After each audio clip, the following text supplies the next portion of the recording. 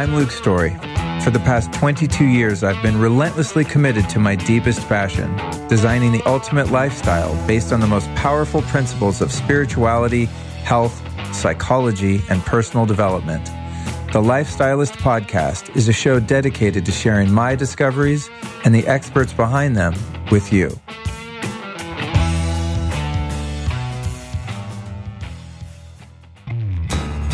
This episode would not be possible, folks, if it weren't for my friends over at Organifi.com. You can find all of their fantastic products, many of which I use on a daily basis at Organifi.com/Luke. If you're looking for something to start with, I would go for the green juice powder. Easy to travel with, super, super powerful and energizing, and so good for you.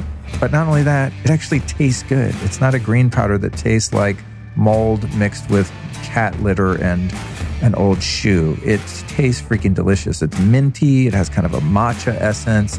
No sugar. Doesn't spike your blood sugar. Won't take you out of ketosis. It's just badass. It's a great alternative to buying super expensive, easy to spoil green juice. Now, I love my green juice, but I really love the powder.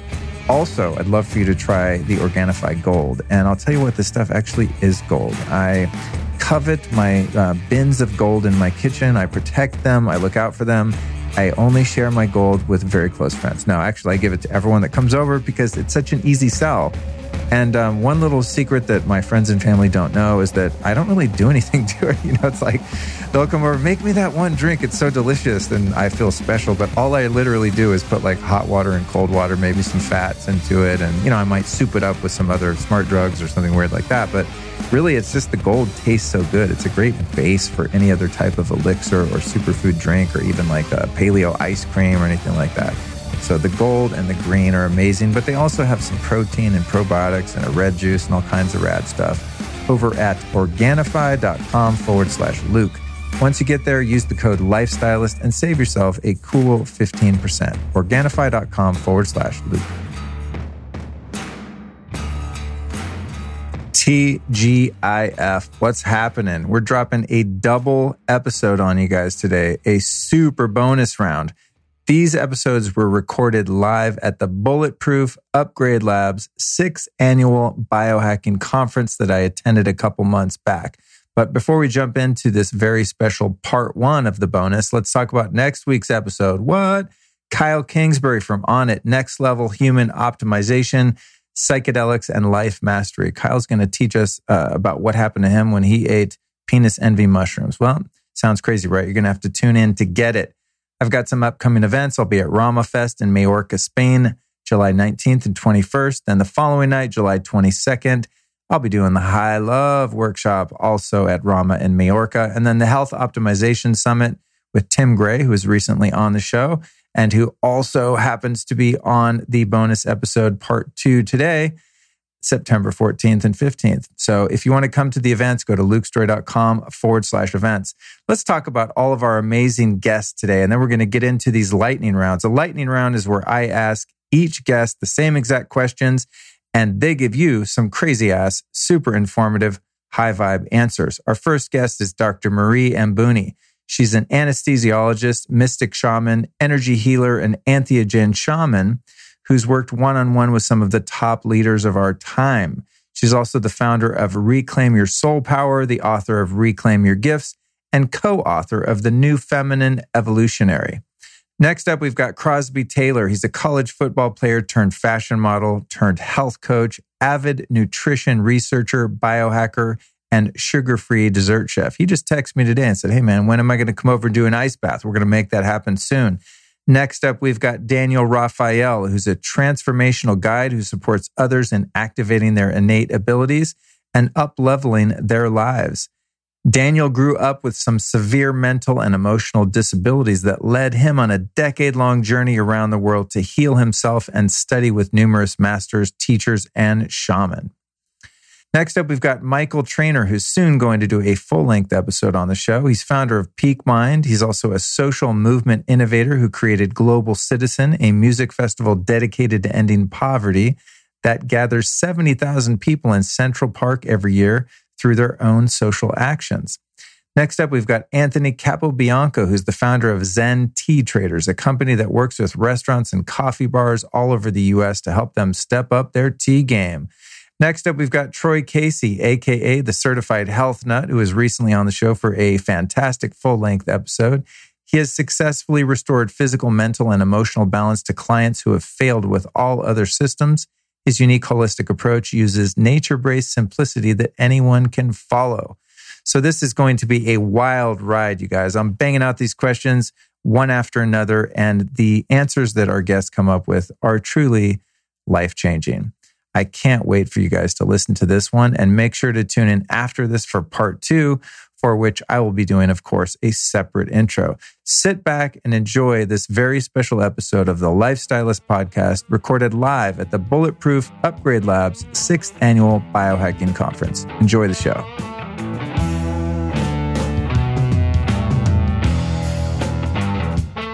What is your name and what do you do? My name is Marie Mbuni. I'm an anesthesiologist, a mystic, shaman, energy healer, entheogen shaman. I love this because you work in the medical industry within the context of the Matrix, but you know, in the whole of your life, from getting to know you for a few moments prior to recording, you live in that world, but also in the world of the shamanic mystic as well, which is really fascinating. So I have a feeling already we're going to have to sit down and have a much longer conversation, but thank you for being here for this portion of it. We're going to start off with this question. What current myth, fad, or scam in the health industry bothers you the most? In other words, if you could do away with one misconception or one erroneous belief that people are following to be healthy, what would that be? I think it would be the fact that a lot of people are disempowered from listening to their own bodies, to the information that comes from the intelligence of their bodies. Your body knows. I know if I eat something that my body doesn't like, it doesn't even take a minute. Either I'll hear growling or I'll feel tired. And so many people are not allowed, or they forget to listen to that and just follow blindly whatever is going on. I think it's an important piece in really growing healthy, in really getting to the next level of our biology. That's great advice. You know, I had a moment a couple of days ago where I had come home and I ordered this food delivery service called Model Meals. It's amazing, organic, farm to table, paleo. They deliver pre-cooked, pre-made meals that I can just heat up. I'm not big on cooking. So anyway, I was out of town. I was at my girlfriend's place in Ojai, which is about an hour and a half from where I live. And it had been delivered on the day that I wasn't there. So it's sitting outside for a whole day at, 65 degrees or so, but it's in this cold packs. Had a buddy come over, put it in the freezer or in the fridge for me. And then I came home the next day and I pulled out one of the shrimp things. And I pulled it out and it was like shrimp on kind of zucchini noodles. And it was a little watery and I smelled it and it was a little fishy. And I had this intuitive thought. I was like, I don't think this is good, but I'll be all right. Yeah. And I cooked it and I was fine. But I did have some digestive issues that came up later. And I think it had gone a little bad, And I was like, God damn, my body knew. Yeah. My body knew. And it was just, it didn't smell that bad, but my body was just like, it's a no. Yeah. It's a 51% no. And I kind of ignored it. And luckily, I didn't get food poisoning or anything, but thank you for the reminder of that. And I think that is really important because there's so much noise in the health industry of the best diet, the best supplement, the best practices, the best technology, when our own body is the best teacher. So thank you. Great perspective. What are the 3 most toxic items present in every home? I want to start with cleaning supplies. I actually had to detoxify my place. You have a lot of cancer-producing products. It's actually on labels, chlorine. And we get so bombarded by ads. If you want this, use that to clean this. And the reality is that we don't need that. Or if you feel like you want to have Clorox, maybe store it outside of your house or your place or your apartment, because they create so much health problems. Number 2, I want to say it's water. Our water. It's incredible how much how much damage the water that we have in our taps can do. Fluoride, compounds that are not filtered by our regular filter system. So I really recommend people get filters that can take away many things, maybe 4-stage, 3-stage filters for water that they drink. You don't have to buy bottled water. You can just filter your water. And in your showers, maybe if it's possible, finding water that is, filtered. And third, I want to say it's noise, actually. And noise from our fridge, our appliances, TV, cars. It is actually, I want to say, one of the greatest disturbers of our sleep, our rest, our ability to go inward. A lot of noise. It's actually polluting our inner spaces. That's great. I mean, that's why they call it noise pollution, right? Yeah. I just moved out of the middle of the city. I mean, for a number of reasons, but that being one of them. I lived in a really loud intersection. Mm-hmm. It was very hard to relax. I don't think your nervous system can fully just decompress when there's all of this noise. Even sitting out here, I mean, we have a beautiful fountain, which is creating a nice ambient noise. You can hear the wind in the palm trees a little, but then there's Wilshire Boulevard is right there. And it's like, even sitting here, it gets me a little bit on edge, where if we were sitting here in the middle of the jungle around these sun and palm trees, it would be a different experience. So you're absolutely right. That's a really good one. If you could only take, this will be interesting, I think, because you're both in the medical and the natural world, but if you could only take one supplement for the rest of your life, what would it be? Everything gets taken off the market, but you can have this one vitamin or powder, pill, herb, whatever it is, one thing you can take exogenously for your health. What would that thing be? I would have to say love-infused cacao. Oh, nice. Yeah. Love, because love is the greatest power. And, we can get into that later. And cacao actually is one of the few, I think just 2 substances can produce anandamide, which is the bliss molecule. It's actually, it can bring antioxidants, theobromine, and so other. I think, it would have to be that. And the bliss molecule was discovered accidentally. And everybody's brain has the capacity to produce what is called endocannabinoids products. And they go to the cannabis receptor in the brain. We have them in our brains. And so cacao can bind into that and create bliss. This is good for meditation, for inspiration, creativity, love, sex, you name it. So there's something behind why in a romantic setting one would bring chocolates and roses to their potential mate, right? Absolutely. That's funny. Yeah, that's always been one of my secret weapons with the ladies, is like, it works. I have really good chocolate sources. Yes. It's like, it works. It's great. You bring the cacao. I've yet to have a woman be like, I don't like chocolate.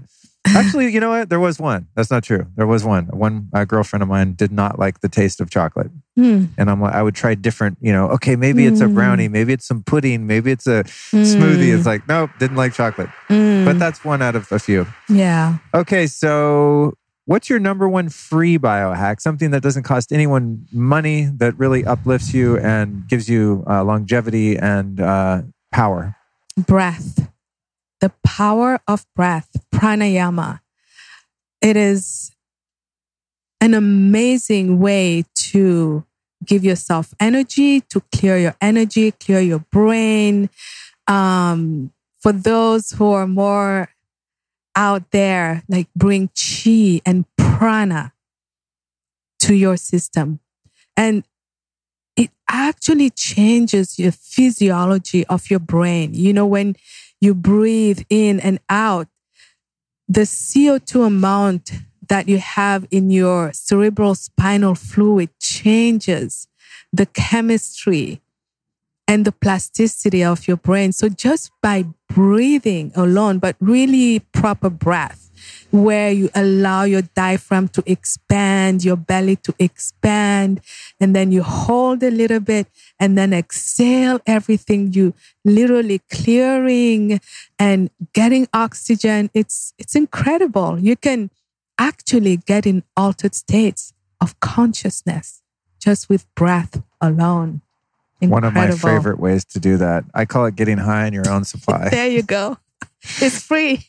What's the most, in your opinion or experience, personally, what's the most nutrient-dense food on the planet? That's a tough one. Nutrient-dense. Cacao with fat, good fat. Yeah. Nice. Yeah. Yeah, because when you get a processed cacao, the fat, what is it? The white part that they take out, which you can use as fat, but that gets removed, right? Right. Because when you chew on the cacao beans, they still have the fat in it, and they're kind of chewy. But once you have a powdered, dry cacao, then you got to add the fat. Yeah. Cool. Yeah. Love it. So you have to sort of reconstitute cacao then. And what's one piece of advice that you'd give a young person under 25 who wants to live a long and vibrant life? You know, if a young person like really wants to lock a practice in early on, what would that be? Presence and awareness of the self, because that's how you can actually start connecting to what your true desires are. I know that for myself, I bought into this false belief, which is work hard, go to school. And I'm not saying don't go to school, but it was like work hard. And then one day when you're like 65, you will retire and finally start living your life. It's backwards. When you listen to yourself, when you're really present to who you are, you start connecting to what you really, really, really want. And you can start going for that or allowing yourself to dream about that part of you. Awesome. Thank you for the reminder. I just got to practice it while you're speaking. And who's been your favorite speaker here at the conference so far and why? I want to say I love Jim Quick. I learned so much. I remember I did one of his courses last year through Mind Valley, and for the first 5 minutes, it's like you can brush your teeth with your left hand, and I'm still doing it today, 1 year later, just to improve my brain neuroplasticity. And he teaches you so many techniques where you can learn fast, you can retain fast, because let's face it, this is a time of information overload. So if you can pick what you need and retain it, then you don't have to overwhelm yourself with a lot of information. Cool. Love Jim Quick. Yeah, we had a great conversation on this podcast a few months ago in New York. Yeah. Great guy. Okay, and then if you could only take advice from one health expert for the rest of your life, who would that person be? Not anyone present here, but just in general. Who's your go-to guru in the health field that you think has the most answers that relate to you? My higher self, my intuition, because she knows. She knows. Thank you. And how do you handle or manage negative emotions that come up in your day-to-day life? Number one, you actually have to acknowledge that you're having a negative emotion. A lot of people suppress or oppress or push down, quote unquote, negative emotions because they think they're bad, or, they want to be enlightened, or they want to be good. I actually want to say there is no bad emotion. There is just the choice that we have to do what we want to do with that emotion. How do we react? Let's say you find yourself angry. There's a reason, but you don't have to punch somebody. You don't have to yell. You can just accept that I'm angry right now. And what does that tell me? What does that teach me? What does that show me about myself? So I would say acceptance, expression of the emotion in a healthy way, meaning don't punch. Maybe Sing a song, make a movement. Ask your body, where do you feel this anger, right? And then the choice of your reaction. But ultimately, you want to release it because our bodies are like repositories. When we have negative emotions that we don't express, we store them in our bodies and they become stress, they become tension, pain. And so we don't want that. We want to release and let them go.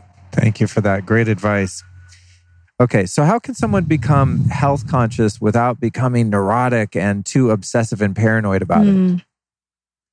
It's a great question. I want to remind all of us that the first intention is how do we become health conscious, right?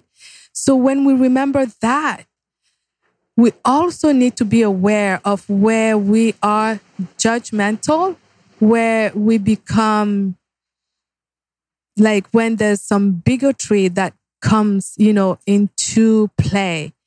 So when you want to be health conscious, always remember your intention and allowing other people to choose what they want to do. Everybody is just doing their best. I know many people on different types of diets who judge, how come you eat honey? How come you eat vegetables? That's so bad and it's wrong. That's a judgment because everybody is coming from their best. So if we remember that, maybe we can release this war because these are actually diet wars. It's not Star Wars anymore. The diet wars. Yes. That's so funny. It is. Yes, they are. It is. The dogma. And so it's like, how can you be healthy if you're at war? They don't go together. Right. How can you be healthy if you actually fighting? You're fighting people, you're fighting food, you're fighting. It is not a relaxed state of mind, and your body gets stressed when it's in fighting mode. So if you start remembering that, maybe you can relax about what other people are doing. And if you want to share, insights or great advice, maybe do it less from a place of superiority. I'm better than you because I only eat kale. And maybe coming from a place of, I have discovered that I have so much energy by eating kale, right? And then the other person might be inspired, like, wow, let me try this kale. So they feel good and you feel good. And nobody feels put down, let down, right? And then the last part I'm going to say is that always listen to your body and not the fads, not what everybody says. Don't let anyone push you or anybody's idea or representation of what being healthy looks like. Because remember, the diets that we think are bad today were good even a couple of years ago. So who's to say that this thing that you think is like the best will not be proven to actually not be good? I mean, you don't know, right? Yeah. I've been watching the fads for about 22 years now. Right. Yeah, come and go, vegan, vegetarian, paleo, like carnivore diet now. Yeah. My brother's on the carnivore diet. He only eats beef, salt, pepper, and water. That's all he eats. And it's really interesting. And it's only been a few months, so we'll see in 10 years if he keeps it up. But he's the healthiest. He's late 30s. He's had a lot of immune system problems and things like that. I think because he was a C-section. That's my own theory on the gut biome. Another conversation. But he's not been incredibly robust and healthy, and he's the healthiest now that he's ever been. And all he eats is meat. And that meat it's like has a lot of dense nutrients, right? When it's like what I call. Sometimes I eat meat and people ask me, what kind of meat do you eat? And I'm like, I need to make sure they have been loved and caressed and really, taken care of. That's the kind of meat I might eat, right? If they haven't been loved and caressed and taken care of and, play, like, but that meat, nutrient dense, a lot of building blocks, because it's not just about the fat, or you want to actually make sure you build your muscle, you renew your cells, because it's not just maintenance. You want to build, you want to repair, you want to grow. So I can see that he's really healthy. Yeah. It's interesting. I mean, a lot of people are freaked out by that approach, but to me, it doesn't seem that balanced. No, it's not. It doesn't seem balanced to me either. I try to find a balance. Yeah. I eat some carbs. I eat some fat. I eat some protein. I eat a little sugar. I mean, I live a little. You know what I'm saying? Me too. I do want to ask you though. This is off my list of questions in the lightning rounds here, but I do have. Well, I've got 3 minutes exactly, actually. But from a more spiritual perspective, because something that I struggled with when I moved out of being a vegetarian, which I was for about 10 years, and started eating meat. One of the reasons that I didn't eat meat is because I really love animals, and I look at a dog or a cat or a horse or a cow or a fish, and I don't want to hurt that animal for my own, sustenance. I don't want to see anything suffer. And so I really struggle with that. At a certain point, I had to really look at the nature of energy and life force and come to peace with the idea, and this could be a justification, I don't know, but it feels pretty good to me and allows me to eat, is sort of that if a cow is slaughtered and it's done in the most humane way that there is, at least in that process, that you can't actually kill that cow, that cow's energy now went into the ethers, and who knows what it becomes, because I'm not in that dimension. And that it's going to reemerge as fertilizer that becomes a plant, and that plant becomes food for another cow, and so on and so on, when you kind of look at the circle of life. And that was the way I was able to reconcile that and know that I'm eventually, if I'm buried in the ground, I'm going to become food for worms and bacteria and fungi and bugs and things that are going to eat this corporal body. Yeah. So are those bugs immoral because they're eating a dead human body? You know what I mean? No, and you kind of go around and around in circles, and that's how I was able to make peace. But from your perspective, doing the shamanic work that you do, and I get the sense that you're very spiritually in touch with the cosmos and everything within this physical plane. How would you reconcile eating a fish or a lamb or a chicken or something when something does have to die in order for you to live? So I actually want to invite you to look at it in a different way, to make a slight shift. Okay. Because we, the humans, are the ones who put judgments on it has to die or it has to. I love the, the image you were painting, which is that everything is energy and there's a cycle of energy going on. And what I've noticed is that a lot of people who struggle with animals is actually they're saying that, animals are superior to plants. Right. Who tells you that when you eat plants, you're not killing them, actually? You are killing them. Right. You're cooking them. Did they say they wanted to be cooked? Right? So if you're going to go there, just breathe air. Don't consume anything. Well, even if you breathe air, you're killing nanobacteria in the air. So, every step you take, you're killing some living organism. That's why I'm talking about a shift in your consciousness and looking at this as these plants, animals, they are giving themselves to you. Like when I eat, I actually look at the energy.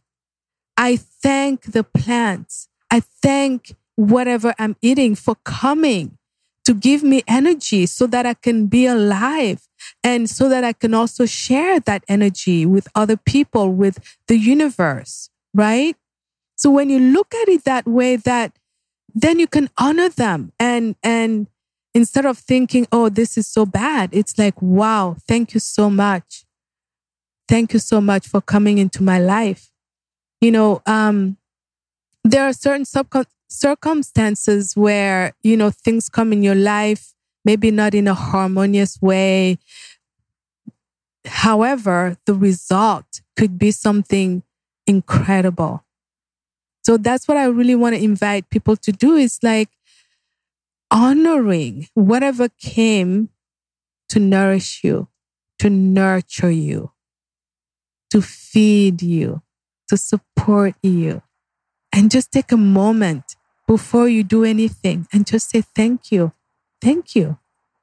That's important to do. Yeah. One thing that I did that helped me come to peace with that is I went and visited the farm. It's called Belcampo Farms up in Shasta, where I get the majority of my meat. Yeah. And I played with the baby pigs that were very likely had become my bacon later on. And I looked them in the eyes and said, hey, listen, I'm sorry, and thank you. I love you. You're going to become a tasty piece of bacon. It's still hard for me. I mean, that feels so cruel, right? But the thing is, you are the one with the judgment of thinking that it is cruel. Right. But like when a rose is born and she gets to her full expression, what does she want to do? She wants her beauty to be seen, to be shared, right? What is the ultimate destiny of that baby pig? To live and be old and die in the pig farm? Or to be in many houses where people are going to be happy and, thrive and have a great meal and be like, wow, that was incredible. What would she rather want? So when we look at it that way and not project our human feelings on other sentient things or beings, and really honoring, what is that guilt? Where else in your life do you feel guilty? That is the real question. Bingo. Yeah. That's the real question. Yeah. There's a self-loathing undercurrent that's prevalent in that idea of not only condemning oneself, but condemning other groups of people for the choices that they make when it's a projection of your own guilt trip, right? Yeah. Very cool. Thank you for that perspective. I'd love to talk more with you. I don't know. I just felt like I wanted to ask you that one thing because I've interviewed a lot of people that, live a vegan lifestyle, a lot of people that are very pro animal foods and things like that. And, I think I always say whatever gets you through the night, whatever works for you, cool. I love you. Do your thing. Yeah. But I did have a personal sort of struggle to overcome with that. And at the end, it was kind of I don't know, it's either me or them. My body does not do well without animal products. And I had to acknowledge that truth that my body's going, eat a fish, Luke. I need fish. I need steak. I need bacon. Yeah. And no amount of kale, dehydrated kale chips was going to make my body stop yearning for that. And I just had to listen. I'm 6'2". I'm a dude. I need real food that makes me feel full and strong. And that happens to be animals some of the time. And, a lot of these diets are constructs. I mean, let's face it. It's a whole, I don't want to open that kind of worm, but there's a whole industry behind every major fad. Just think about how many fake bacon, fake turkey, fake whatever, what is that? Where is it coming from? How is it made? Right. What is the carbon footprint of those products? Good point. Right. Good point. I think that the processed foods is interesting. There's so many processed foods that replace just normal food that you get at the farmer's market. Right. And so it's what is that? Right? Yeah, it's interesting. And we're moving. That's why we have so much disconnection. So many people are disconnected from their bodies, from their environment, from other people. They cut off. And if you only eat, powders or you're not connected. Right. Thank you. I love it. All right, we got to wrap it up here. Okay. A couple more quick questions for you. Do you have a spiritual practice? And if so, what is that for you? I do have a spiritual practice. And I actually want to say my whole life is a meditation, presence, gratitude, radical forgiveness, are really important. Of course, plant medicines, all those things. But an everyday practice is gratitude, forgiveness, self-love, self-acceptance. Big. Love that. Thank you. Mm-hmm. What's going to be the biggest biohack of the next 5 years? Where do you see the future of physical health going? What are the breakthroughs going to be that you see that we really start to crack the code of disease and, premature aging and all of this? You know what? This is a dream of mine. Energy intelligence, where we start hacking our energy field, our chakras, our auras.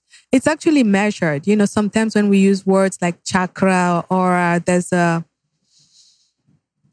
collective, sometimes judgment of what does it mean? What is it? But science is finally catching up. So when you can hack your energy, because a lot of diseases are actually due to blocks or misalignment in our energy field, like blocked anger usually causes cancer.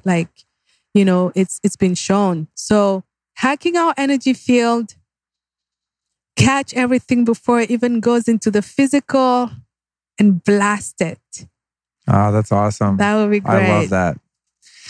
All right, man. Well, I think that does it for us. So where can people find your website, social media, anything that you'd want to promote, or if people just want to learn more about you and your work? My website is mariembuni.com.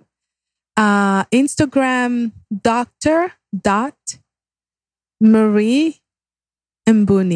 And spell that out for our listeners that... MARIEMB as in boy, OUN as in Nancy I. That's on Instagram and Facebook. What am I excited about? I'm going to be speaking with Don Miguel Ruiz at the Gathering of the Shamans in Sedona. Oh my God, that's amazing. Yeah, it's incredible. Wow. It's in May, and he's been an inspiration for me for a long time because he's a physician who also embraced his shamanic self. Like he was, he's a doctor too. Yeah. Yes. Oh, that's cool. Good for you. Yeah. That sounds cool. Yeah, I'd like to interview him someday. Amazing human being. Well, thank you so much for joining me on the Lifestylist Podcast. Until we meet again. Thank you so much for having me. So honored. Thank you. Thank you, Marie. We'll be right back at you after this brief but important announcement. If you've been listening to the podcast for a while, you've probably figured out that I'm completely obsessed with health and wellness. What you might not know, however, is that I've got a store over at lukestory.com/store where I link out to every single product that I use in my personal life. So if you're into upgrading your sleep, looking for the best in EMF protection, wanting to find the most effective and cutting-edge biohacking technologies and healing devices, looking for the best medicinal mushrooms, herbs, superfoods, the highest quality skincare products and makeup. There's even an entire category of products dedicated to travel and jet lag, which is one of my personal passions. You can find all of that over at lukestory.com/store. What's even cooler, though, is that in most cases, a special discount code is provided for you as a listener of the show. So go to lukestory.com/store.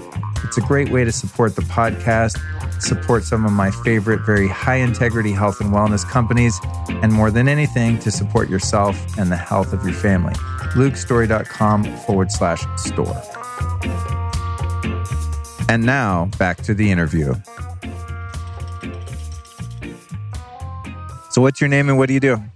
What's up, man? I'm Crosby Taylor. I am a sugar-free dessert chef, biohacker like yourself. I'm very interested in health, wellness, and especially gut health. It's kind of been my main thing as of late. And I was a college football player turned model that got just really enthusiastic about health and longevity and getting to a place where I felt my best all the time. Awesome, dude. What current fad, myth, or scam in the health industry bugs you the most? If you could debunk one myth, what would it be? Oh, I know there's a lot of them. There's a ton of them. Pick the most annoying one and let us know what it is. Well, since I'm in the water business and I'm working with hydrogen water and Trucy, the one big one is this alkaline water thing. I think, it's for some people. I think that it has a use when you're maybe really sick, but to be drinking it as a healthy person all the time is definitely a myth, because what it will do is eventually get your stomach acid to a place where it's neutralized, thus making it harder for you to digest food, which is what everybody's going through, is this issue between, digestion, gut health, bacteria slipping through. When our stomach acid is low and it's been neutralized, when we eat certain things that have bacteria on them, those bacteria are going to get through and they're going to cause havoc on small intestine and that kind of stuff. So be wary about drinking alkaline water all the time, especially around food, because it's going to neutralize your stomach acid. Damn, dude. I did not know that bit about the bacteria. That's interesting. Yeah, it's our first line of defense. It's funny, though, that you say that, because years ago, I drank the Kool-Aid, so to speak, the proverbial Kool-Aid of Kangen water. Back, years ago when I first found about that, I bought into the MLM. I got a machine. I started slanging it, doing demos for people, the whole thing. And it was cool because I learned a lot about water chemistry in the process. But eventually, I realized it was filtered tap water, and then I became knowledgeable about how shitty the filters were in a Kangen machine. No offense, Kangen people, but it's a shitty filter. So you're drinking like electrocuted alkaline water. The high ORP I like, that it's got this antioxidant effect, kind of anti-inflammatory, but you're still drinking tap water. So I bailed on it, but then after that, dude, I had a lot of heartburn and indigestion and stuff, and then I had to, for about 4 years, take HCl anytime I would eat a steak or something really heavy or substantial. I'd have to take the acid. What you did. You neutralized your stomach acid. And it's like I didn't really put those two pieces together. And then eventually I don't have the heartburn anymore, and I don't take HCl. So I think I built my ability to make it again. Good for you. So I recovered. But wow, that's really good information, because I get that question a lot, and I'm like, I don't know. HCl is a lifesaver for people that are having those issues, by the way. I'm a spring water dude. You get springs that are slightly alkaline, but the only ones that are really alkaline are loaded with inorganic minerals that aren't bioavailable, and they just wreak havoc on you in other ways. So I don't really think alkaline water in nature even is necessarily the way to go long term. No, most actual water from nature can tend to be more acidic. Right. Right. Cool. So thank you for that. Yeah. What are the 3 most toxic items present in every home? Usually they're, shampoos and conditioners, things that you're washing yourself with that are absorbing through the skin, have tons and tons of different mycotoxins in them. I think, especially living in Los Angeles and how toxic Los Angeles can be, and the old apartments, I think people really need to check into the molds. I think that's kind of big when it comes. I have a lot of friends that have dealt with issues with mold because they've been in apartments that have been around since the 20s and 30s, and it's obviously rained enough to where things could have gotten screwed up and mold could be growing in different places. They don't know it. And cookware. I think a lot of people are using the wrong cookware, and they're leaching some of these heavy metals into their food on a regular basis, and might be toxifying themselves with heavy metals and doing all these other things that are promoting their health, but don't even realize what they're cooking with on a regular basis is toxifying them. So, yeah. That's funny, because I just interviewed Max, as you know, Max Lugavere, on a lightning round, and we were talking about Teflon. Yeah. And the no-stick pans. A lot of people don't. I still see people using those, and I'm like, I guess because I'm a health enthusiast, I learned about that 20 years ago. Right. Stopped using those, and I'm like, oh shit, there's still a whole world of people that don't know that yet. Right. Well, it makes it easier, right, for this food to, I mean, honestly, I miss the no-stick pans because it is more convenient than my cast iron. I mean, I don't care how much ghee I use, my shit always sticks to the pan and whatever. Yeah. But yeah, people, that's the issue of it getting into your food, because it chips eventually and it erodes and gets cooked into the food. But I recently learned more about it. It's that actually the gas, the off gases. So when you're burning that no-stick Teflon material, which is carcinogenic and just completely toxic, and it's on the stove and you're standing over the stove, you're breathing in a toxic gas. And there's even this thing called Teflon flu. Oh shit! That people get sick from because it's so caustic. Yeah, it's gnarly. Oh no! Yeah, I think a friend of mine was telling me that she uses ceramic. Yeah. The ceramic is a good way to go too. Yeah. That's some of my pots. The pots I have are ceramic. Yeah, I think that's a better way too. I haven't quite cracked the code on like the ultimate cookware, but definitely I'm with you on the cheap metals and the no stick. If you could take only one supplement for the rest of your life, what would it be?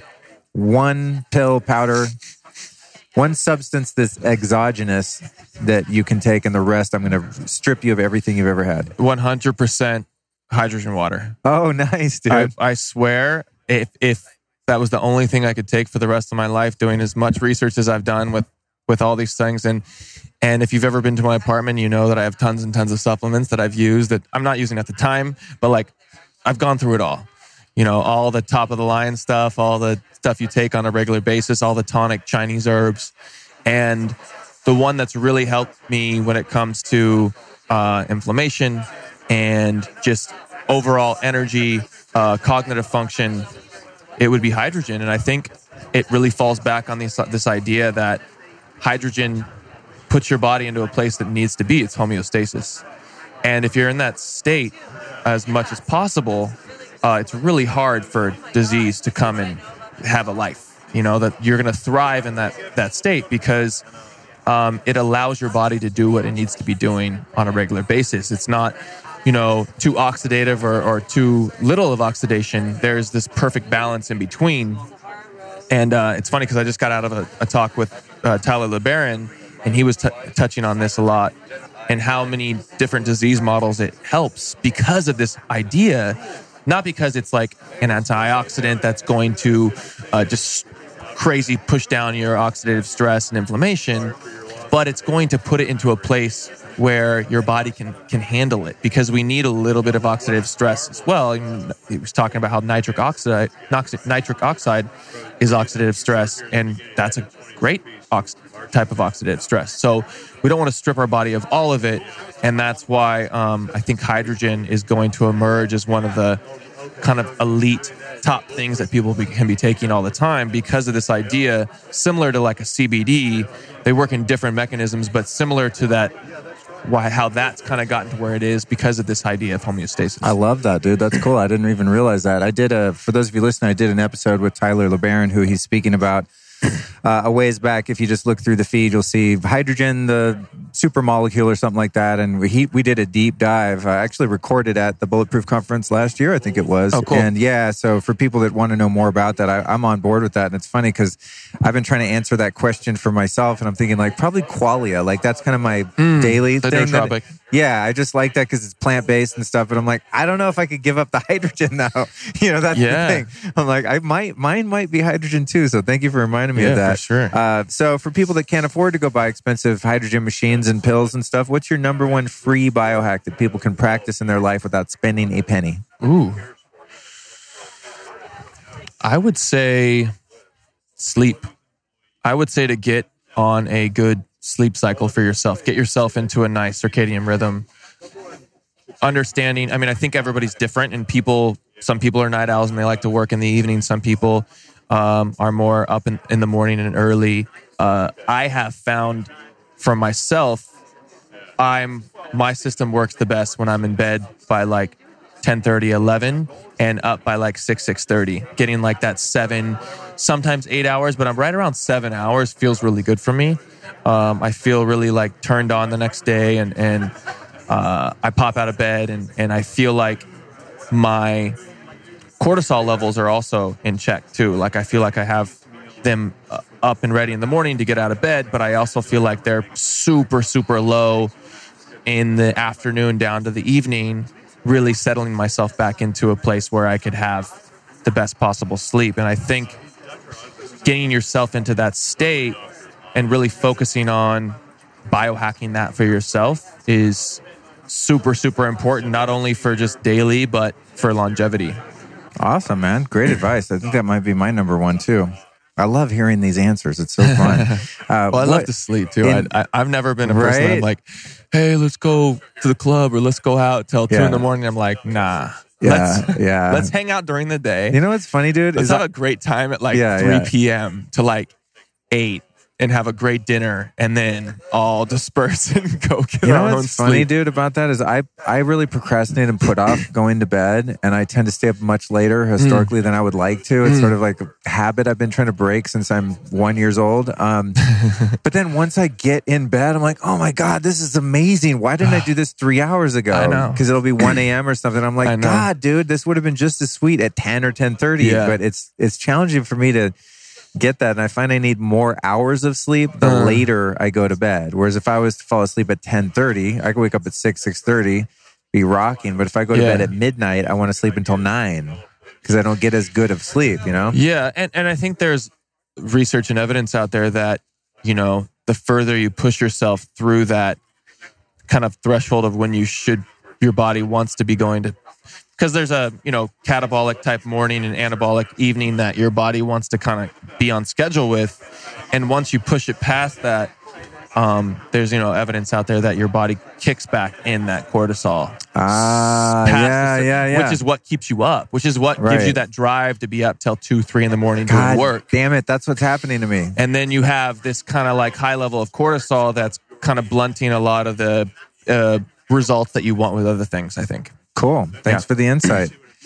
In your opinion or experience, what is the single most nutrient-dense food on the planet? Jeez. I'm going to have to say, might be weird for people, I say this I wish I ate it more because it's not delicious, but I think that every time I did used to eat it, and every once in a while, I sprinkle it into my diet and I get this crazy huge charge from it. And you don't really want to cook it too long either, but I would say like grass-fed and finished beef liver. Yeah. Super nutrient dense, super packed with the right B vitamin complex, super high in B12 for people that are, you know, dealing with blood deficiencies and iron deficiencies, anemia, those kind of things. But this is like, it's like electric food. It feels like this like jolt of energy. And I'm a meat eater. I like, you know, I would say I'd classify myself as more like in the paleo place. If anything, I avoid some foods, and I'm not like eating tons and tons of meat all the time, but there's something about some of these organs that are really, really super dense in nutrients. And going back to, you know, when it was just, when you think about like animals roaming around, when there's, you know, a carcass dead there, they don't go eating all the flesh. That's true. They go for all the organs. Wow, yeah. They go for all the organs. That's interesting. Or if you watch a pack of lions take down a gazelle, they're not like chewing on the thigh. No. They open up the gut and they eat all the organs out. All the organs. That's funny. And then the scavengers actually come and kind of pick the skin and the muscles and tendons off the bones. But they left it all. The first responders of the predators are fucking eating the spleen, the heart. They intuitively go for those nutrient dense organs. That's cool. God damn it. The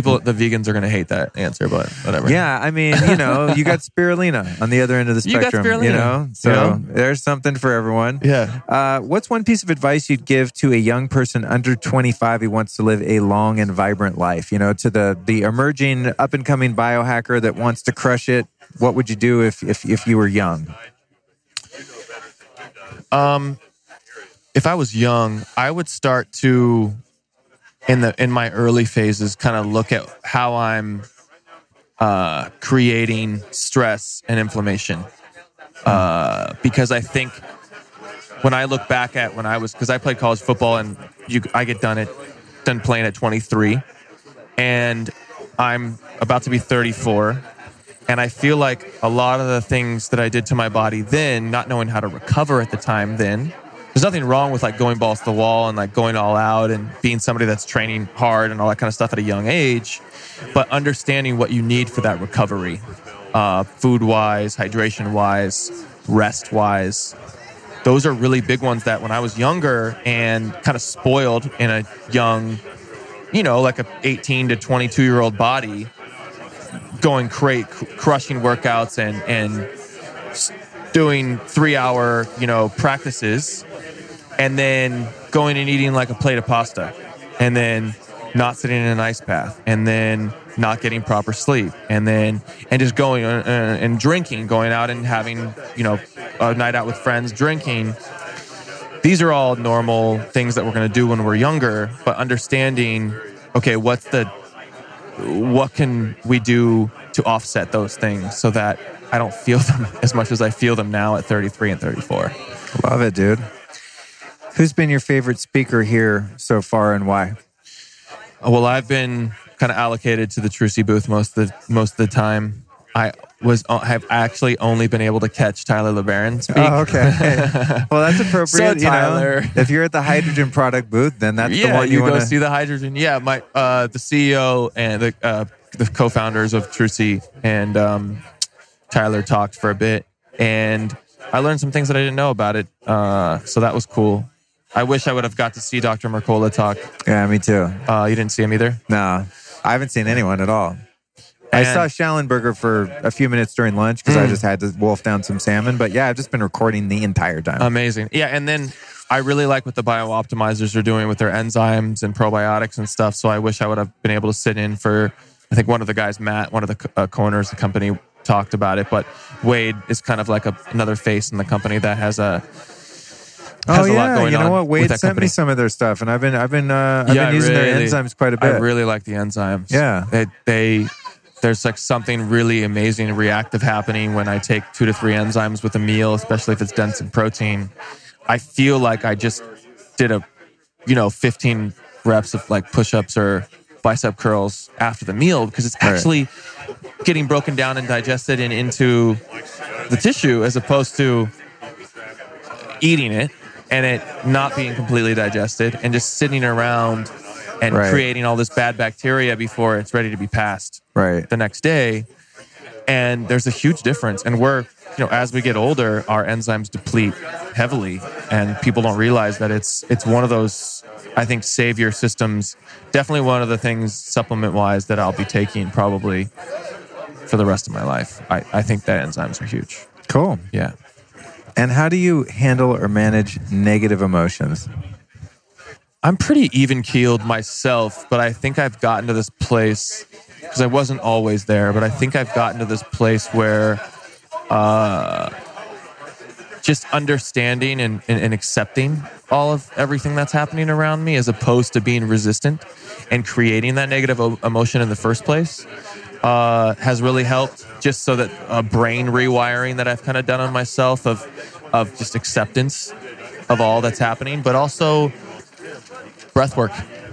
I was one of the guys that was a founder of a company called the Wildfire Initiative. We do these breath work and meditation and hikes at Runyon, and we started doing these things at Alo Yoga. And a good friend of mine, Brian Ellis, kind of walked in the very beginning stages, taught me how to breathe. And I think that's huge. I mean, our negative emotions and how we deal with them have a lot to do with our breathing. And so when we're holding our breath all day long and creating this resistance, and that stress piles up a lot more, and you can have these like outbursts from things, as opposed to something coming in, obviously it upsetting you, creating this negative emotion, and being able to like go into a breath work that helps to accept that and also release it in a way. Awesome, man. And how can someone be health conscious without becoming too neurotic and controlling about it? There's a teeter-totter effect in that, right? We get like too excited about wanting to live forever or feeling our best, and then you can't go out and have dinner with friends because they're going to go somewhere that has canola oil. So there's like, it's tough because I can be like that sometimes. And I think for me, it falls back on that kind of like acceptance thing again, and understanding that it's okay to be, if I'm going 85, 90, there's room for a 10. There's room for me to be, now my 10's not going crazy on like toxic foods and stuff. But my other side is more so just the social side, being able to allow myself to be in these social settings and go out and do certain things that my biohacking brain or whatever you want to say per se, wouldn't be super fond of. But I think that having that kind of 85, 15, 90, 10 relationship with yourself, if you're, in that next level. I mean, some people are like, I'm cool with 60-40. Some people are cool with 70-30. Like, I've gotten to a place where I really feel good at that 90-10, and I'm okay with that being my balance because I've understood that I'm not like other people. I really like the way I feel when I'm doing all the right things. And that's my number one thing is like quality of life. And if I could wake up every day and feel good and be sharp and still be able to laugh and have a great time with friends, I think I'm where I'm at, where I want to be. Cool, man. And do you have a spiritual practice? And if so, what does that look like? My spiritual practice. Yeah, I think my spiritual practice is being able to redirect my focus to the present as much as possible and understanding that there's not really one time that I'm trying to be spiritual. It's more so just life in general and seeing it all happening like right now and here, even just this conversation right now, just being as present as possible and just loving life to its fullest, because I really believe in energy, and I can't tell, like, I've never done ayahuasca or some of these things, these preparations for death or whatever, and I don't have an idea of what really is going to happen next. So with that unknown, I've always just got myself back to just loving that unknown and being super present and loving me in this body, enjoying. I've always been like, I really like this body and this time and the way that everything's happening and unfolding for me. So yeah, I guess the spiritual practice is really just, for me, being as present as possible. Thanks, Crosby. Thanks, dude. Real quick, last question, and I got to run out of here and get to my next interview. What's going to be the biggest biohack of the next 5 years? Like, where do you see the future of this movement going? I think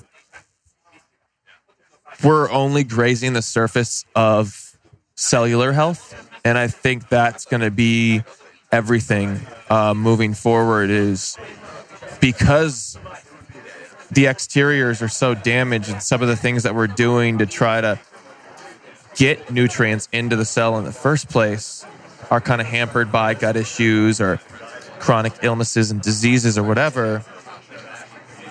We're not getting those nutrients into the cells that we should be. And so cellular health and getting nutrients into the cells as best as possible to have our bodies work the way that they should is going to be the biggest thing. I mean, everything from, we've heard talks on, like, obviously what the things that I work with, the molecular hydrogen is the smallest particle in the world. It's going to get into the cell, the nucleus of the cell. But, NAD, NADH, these kind of the things that people are talking about, mitochondria, just mitochondrial cellular health is really going to help propel us into a place of optimal, our optimal states of health and well-being. Thanks for joining me, dude. Thanks, Appreciate it. Luke. Great. Thanks for having me. Yeah, thanks it's great for to hear your me here perspective. We've known each other for quite a while, and I'm like, oh, I got to get him on the podcast. And every time I see him at Air One, I'm like, dude, Yeah. when is your cold plunge going to be ready so I can come jump in? We're super close. The cold plunge is ready. Now I just got to kind of dial in the yard a little bit, and I feel like, okay, now I can open it to friends and family. Cool. So where can people find you? Website, social media, anything you want to direct people to? Yeah. Oh, I'm mostly pushing out all this content on Instagram at Crosby Taylor, CrosbyTaylor. That's kind of my mainstay. You can also check me out there for all the different sugar-free dessert recipes. I'm posting more and more recipes now. I really like throwing them up there and getting people this content because it's just a different way. Instead of trying to come out with a bakery or whatever, getting this in the hands of people so that people can all over the world can help with their sweet tooth as well. Yeah, So, I've got one of those. Instagram's the channel for it all. Just, dude, I got to say, like a lot of sort of paleo, keto desserts just taste like shit. Your stuff, when I've had it, the few times I've had, is bomb. So you guys, please go get his recipes. The world needs like sweets for people like me that aren't bad for you. So right. Thanks, dude. Cool, dude. Thanks.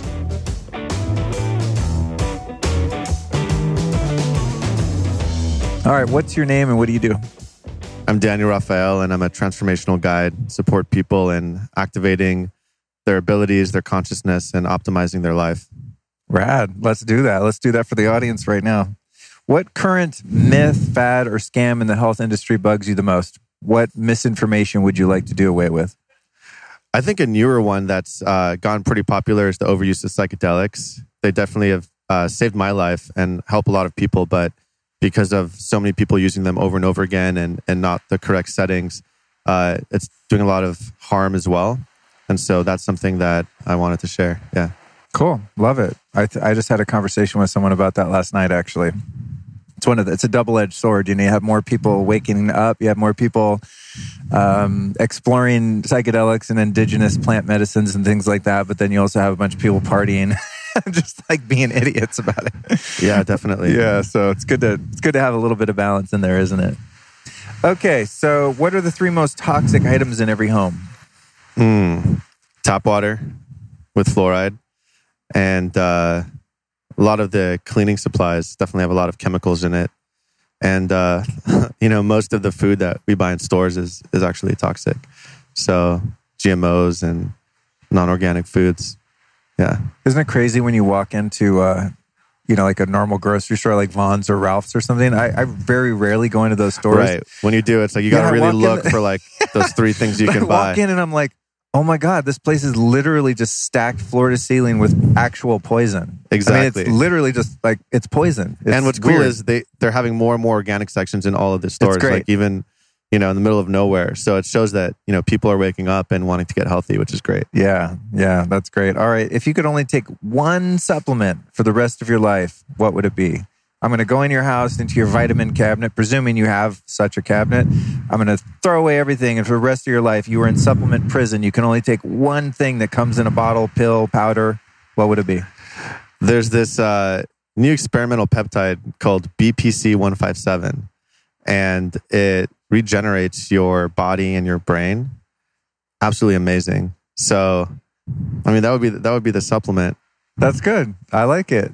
Is it publicly available? It's publicly available. I think they're selling it online, but it's, I think, a gray area in terms of human ingestion. Yeah. I take a few things like that it's like they're a prescription drug, but you can buy it online without a doctor. They're kind of in a gray area. They're not legal, but they're not illegal, that kind of stuff. Right. So I don't know if I can recommend that, but that's okay. I mean, this could be this is for you. I mean, I'm saying if you could only take one supplement, that supplement could be crack cocaine if that's your thing. You're not recommending that other people go do that. You feel me? So you're safe. Cool. So as one of the elders in my childhood used to say, do as I say, not as I do. As he sat there and smoked weed all day and didn't have a job. So what's your number one free biohack? Something that people can do that doesn't cost any money, but will really upgrade their health. Timeline hopping. What the hell is that? Timeline hopping is when you visualize what you want, who you are, what you look like in this new parallel reality, and then you go through a process where you literally shift into that timeline. It sounds pretty sci-fi, but it's actually really easy. You can do it. You could do it in a few minutes, and it transformed my life. And a lot of people are doing it more and more because it changes your frequency and helps your subconscious get on board to a new path, a new script, instead of running the old script that we've been programmed with and conditioned from childhood. Dude, that's amazing. It reminds me of this principle I learned years ago from a teacher named Greg Braden. He did a book called, I think it's called The Fifth Mode of Prayer, or The Lost Mode of Prayer, or something like that. Anyway, he studied all these different cultures and the way that they pray. And one of the ways that he discovered that was unanimous throughout all of these different seemingly unrelated cultures was not praying for something from God as if you don't have it and you need it to be given, but praying as if it's already happened, and creating that parallel universe, kind of quantum reality, because on one level it has already been given. Exactly. Yeah, that's cool. I love that. Thank you for the reminder. Sometimes I'm kind of like, give me the thing, and I forget the thing's already here. It's just a matter of my resonance with it. Right. Yeah. Because if we seek something, it's a frequency of we don't have it. Yeah, frequency of, yeah, exactly. So it's kind of like using your imagination, right? That's cool. We need to talk more. Every time I do one of these short interviews, I'm like, we should have done an hour, 3 hours. So we'll have to definitely talk more. I love that particular line of thought. And what, in your opinion, is the single most nutrient-dense food on the planet available or just for your body? Could be a broad spectrum or just something that like works for you better than anything. I would say organic, grass-fed love. I think love heals everything. And so, there's people out there really not eating food and just connecting with the power of love. And so as I'm learning that, it's new for me because I went through a lot of trauma as a childhood. I had to like learn how to give hugs and feel love just a few years ago because I was so shut off. And so for me, love trumps every food or every physical thing you can put in your body. Obviously that's important, but that's what I got. That's great, dude. I'm on board. What's one piece of advice you'd give a young person under 25 who wants to live a long and vibrant life? Don't give your power away to what other people want you to do and follow your happiness. Because when you're living in your bliss, then you're connected to your spirit and you're guided in the right direction. And then you're going to have more energy and more happiness and less stress. And that's going to be the foundation for a long life. Awesome. Who's been your favorite speaker at this conference so far and why? I actually just got here, but I love Jim Quick. I'm a fan of him and we've hung out before. So I recommend everyone listen to him because he's really knows what he's talking about and has an inspirational story. I interviewed Jim. Those of you listening, you can hear Jim Quick on a recent episode. I interviewed him and I got the sense, I think we did about an hour 20 or something like that. And I got the sense that we could have recorded for 10 hours straight and he would have never run out of teachings. He's a library of wizardry. Yeah. I mean, and I'm like, oh, of course that makes sense. I'm talking to a memory expert. So like everything useful he's learned throughout his life that he could impart to others, he actually retains it. Again, just like boom, boom, boom, just drop knowledge bombs endlessly. Yeah, great guy. Okay. If you could only take advice from one health expert for the rest of your life, have one go-to source of information, who would that person be? I would say my intuition because I think trends in health are changing. The planet's changing, the environment. And so, listening to my own body and recommend that for other people too, I think is the best way because diets work differently for different people. Supplements work differently for different people. And your body's natural intelligence is, I think, trumps everything else in the end. How do you handle or manage negative emotions as they arise in your day-to-day life? Something I'm definitely still learning. I think speaking to them, communicating with them, loving them, instead of trying to push them away is the foundational key. Because there's different parts of us that didn't get loved in childhood, learning how to interact in our unique ecosystem. And so not trying to control them, but listening to them, learning from them, and developing a metacognition as to what different people and situations and actions cause different emotions so that you can learn through pattern recognition how to optimize your flow based off that. Dope, man. I love that. Do you have a spiritual practice? And if so, what does that look like for you? Spiritual practice has been evolving and returning to a more stable one now after experimenting with a lot of different things.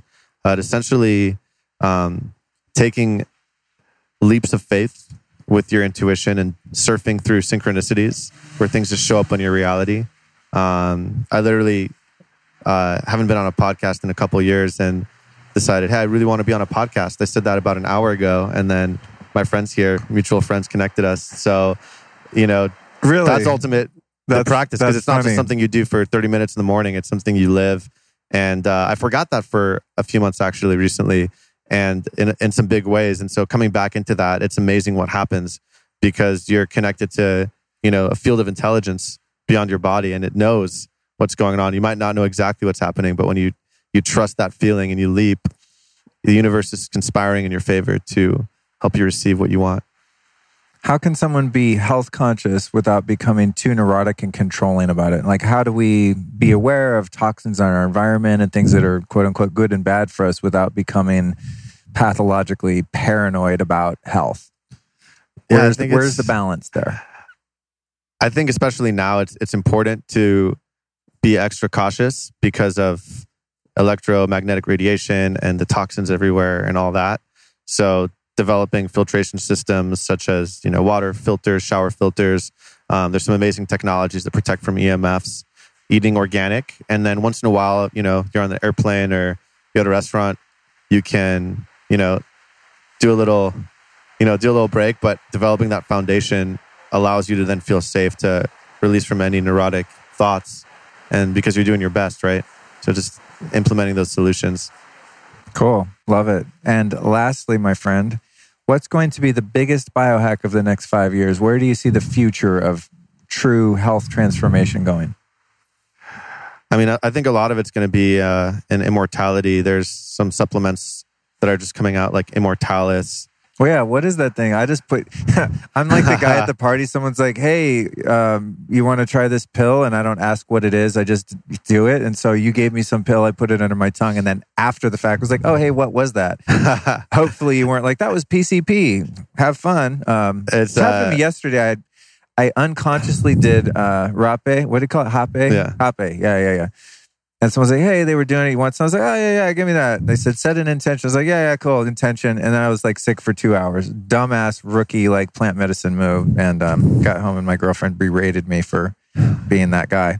So anyway, I digress.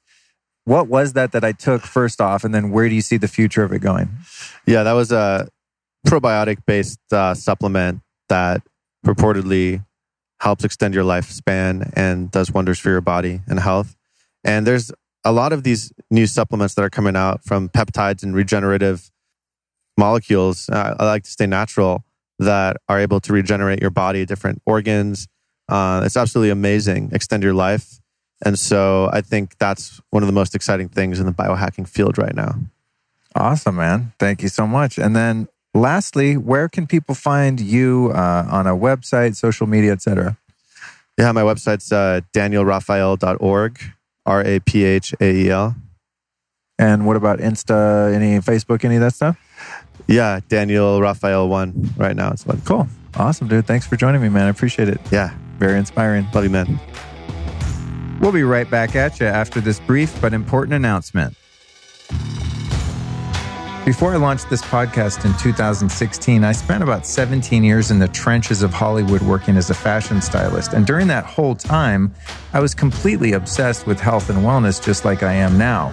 But my day job was working on set. And one thing that I noticed in all those years was that people continued to use all of these really toxic personal care and beauty products, specifically the cosmetics. So over the years, I've really kept my eyes open for cosmetics products and beauty products that aren't toxic and don't kill you, to be frank. And there's been many that have come out in the past few years, which is great. Some of them good, some of them not so good. I recently found one that I'm really excited about. It's called Beauty Counter. You can find them at beautycounter.com/Luke Story.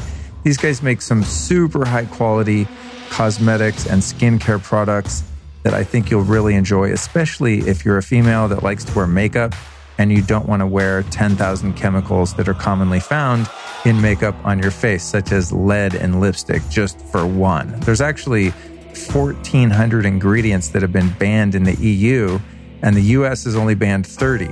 So it's a pretty treacherous industry out there, and I really want to see people using the healthiest stuff out there. So if you're interested in checking that out, I recommend that you go to beautycounter.com/Luke Story. That's beautycounter.com/Luke Story.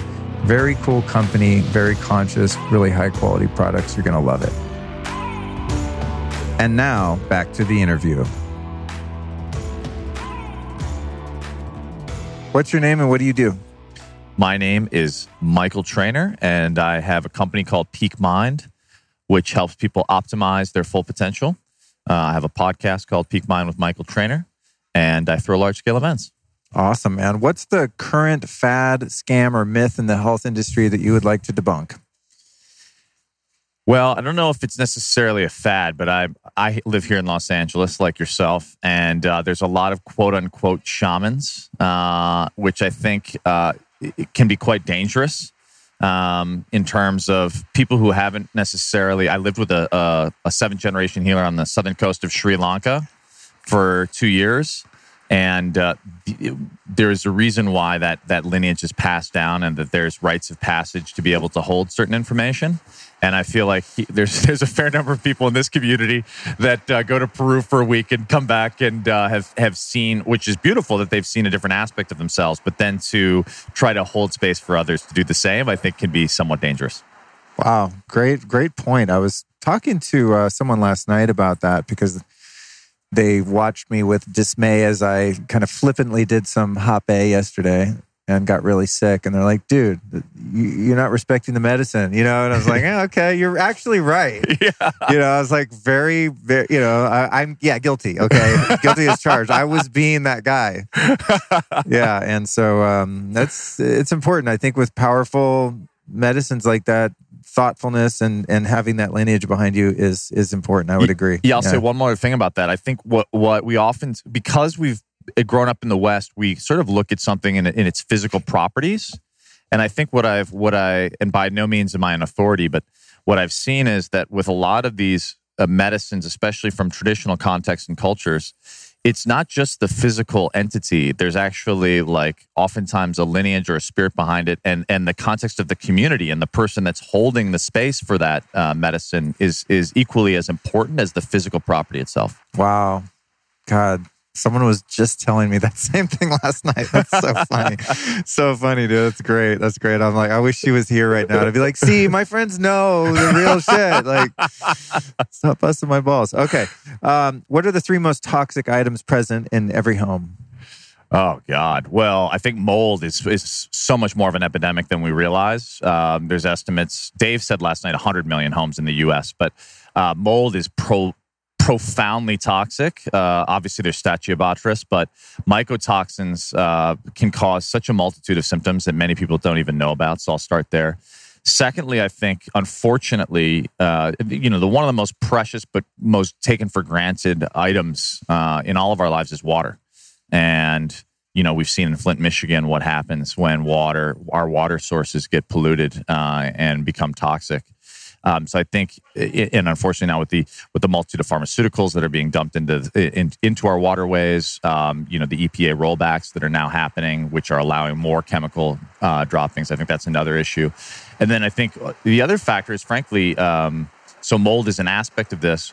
I think, toxins in the air, off-gassing from carpets, from our furniture. There's so many chemicals, and unfortunately, it's sort of the innocent until proven guilty is our way of going about things as it relates to chemicals, but we have no idea how they affect the human physiology. And I think, we talk a lot, especially in this environment, about the different types of vitamins, et cetera, that we put into our bodies. But, at the end of the day, if you're sitting in a toxic environment, it doesn't matter how many green juices you're drinking, you're basically besieged with toxins. And I think, unfortunately, one of the issues of our time will be, how do we deal with the multitude of new inputs that we have no idea how they affect our physiologies, and how can we start to adopt based on those inputs and help to detox? Rad. Excellent, dude. If you could only take one supplement for the rest of your life, what would it be? I give you one bottle of pills every month that gets delivered on the first of the month, but you can only have one. What is it? Great question. My gut, pun intended, my gut would go with a really high-end probiotic, because our enteric nervous system, our gut, is so intricately linked to our brain. And many of us, including myself, have, grown up on antibiotics and such that have taken a lot of the healthy bacteria away. And, we know about now, the sort of the serotonin, 80 to 90% of our serotonin is produced in our gut. But many of us have wreaked havoc on our guts. And I think being able to help our guts do their jobs have profound effects on our health, beyond which I think we're just basically at the frontier now of knowing the degree to which our gut affects our health.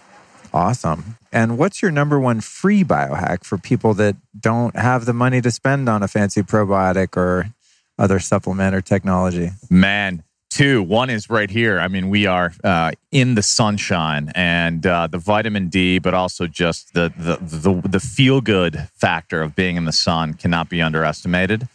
And secondly, and my favorite way of doing this is the ocean. Although I know you just created a very beautiful cold plunge, cold showers, baby. Cold increases endorphins, obviously improves circulation, reduces inflammation.